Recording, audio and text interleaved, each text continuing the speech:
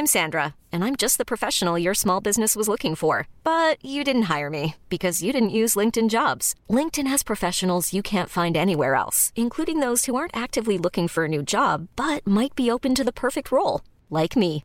In a given month, over 70% of LinkedIn users don't visit other leading job sites. So if you're not looking on LinkedIn, you'll miss out on great candidates like Sandra. Start hiring professionals like a professional. Post your free job on linkedin.com/achieve today. Hold up. What was that? Boring. No flavor. That was as bad as those leftovers you ate all week. Keke Palmer here, and it's time to say hello to something fresh and guilt-free. Hello Fresh. Jazz up dinner with pecan-crusted chicken or garlic butter shrimp scampi. Now that's music to my mouth. Hello Fresh. Let's get this dinner party started. Discover all the delicious possibilities at hellofresh.com.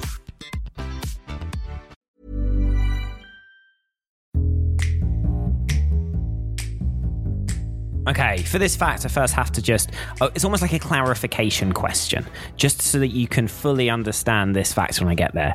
So, back in like the 1700s, they used to have these things called bellows. Now, bellows are, you know, the little fans you used to do to stoke fires, where you had like a bag in the middle. You could just hear you taking us through history. Yeah, I'm on Twitter on my phone right now. I'm not going to lie. Right. So, Connor, remember in like olden times where they had it almost looked like a triangle, and you'd use your two hands and you'd push a bag together effectively, and you'd create air which would then stoke a fire. Yeah, you know because of course when you're trying to stoke a fire, if you blow on it, the oxygen makes it light. Yeah, so you know that little contraption I'm talking about. Yeah, the little air pusher contraption thing. Yeah, exactly. That's what it was officially called, the air pusher thing. Yeah. Well, did you know that during the 1700s, they weren't only used for stoking fires? Oh, I can imagine, Mark. I can imagine, my friend. They were also lined along the Thames because physicians in the day thought that you could use them to resuscitate someone who'd been drowning. And you don't want to know where they put it to try and make people come back to life. Did they shove it up rather than put it down? There was a little pipe they went on the end, and then that went into, and then they'd just blow it with a bit of tobacco in it, and they would use that to try and resuscitate people. Oh my God. So if you fell into the Thames or you tried to, jump into the Thames you and get got an air into pusher trouble, up your backside. You'd effectively get a tobacco enema. That's what would happen. The more I hear about people back in the day, the more sordid and depraved these people seem to me. I don't think the doctors back then thought this would have any bearings on whether people would be resuscitated, be brought back from a very watery grave. I thought they just had they were just interested in weird stuff involving tobacco and shoving things places. Nowadays, you just go to Amsterdam and pay someone a couple of quid to do that, don't you? Well, it's almost like we're going back in time with cannabis coming in as a cure for loads of diseases. Because if you went back, it was just random drugs that they used, just going, oh yeah, it's fine. Like, I'm fairly certain for one thing, they used to use like anthrax to try and deal it. Anthrax is a poison. They would use it to try and deal with certain illnesses because they just decided that was what was going to work. I'm a bit more concerned about the hygiene of this. So these are communal public air pusher things.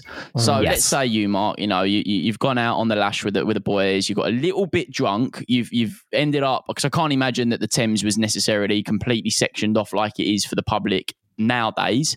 You've ended up in the Thames, you've got a little bit, it's all in you, you've come out, right, you're going to resuscitate. All of a sudden the air pusher's up your bum, we've had a quick go, Mark's back, we're on to the next pub. What happens then on the side for the next folk? Sorry, you just give it a little wipe on your t-shirt before you use it. Yeah, That's all that mate. There is probably where a lot of the issues that we have this day and age, funny that we're in one right now. But anyway, what I'm trying to say is this is maybe where a lot of the old illnesses have stemmed from, them times maybe. You say that as if it's a regular Friday night thing. Oh, you're coming back from your Friday night, you've fallen in the Thames, come back, you need a little resuscitation. What is that? Well, no, I was just trying to, make it. Yeah, but people do go for dips. I'm saying that I have before got drunk and had fun and been on holiday and maybe jumped in the sea late at night and been silly at times, as people do. You have fun. You never know. It could be a time when you need a air pusher up the backside to get you back again. Well, this is genuinely where the phrase to blow smoke up someone's backside. No way, Mark. Hold on. That is where this phrase has come from. Is it? Yeah, because obviously that whole phrase is, used now for, you're trying to make him feel better, but, also, try and make yourself look good and blah, blah, blah. Yeah. But actually, this is where it came from, that you used to genuinely blow smoke up someone's bum to try and make them feel physically better. That there is the fact, Mark. That there is the fact that I like. You should have come in. Headline, isn't it? That's the headline. That is the headline. Yeah.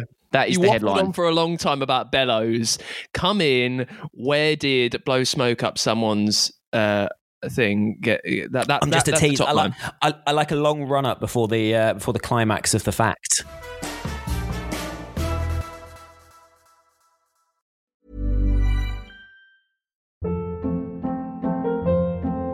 Hold up. What was that? Boring. No flavor. That was as bad as those leftovers you ate all week. Keke Palmer here. And it's time to say hello to something fresh and guilt-free. Hello Fresh. Jazz up dinner with pecan-crusted chicken or garlic butter shrimp scampi. Now that's music to my mouth. Hello Fresh.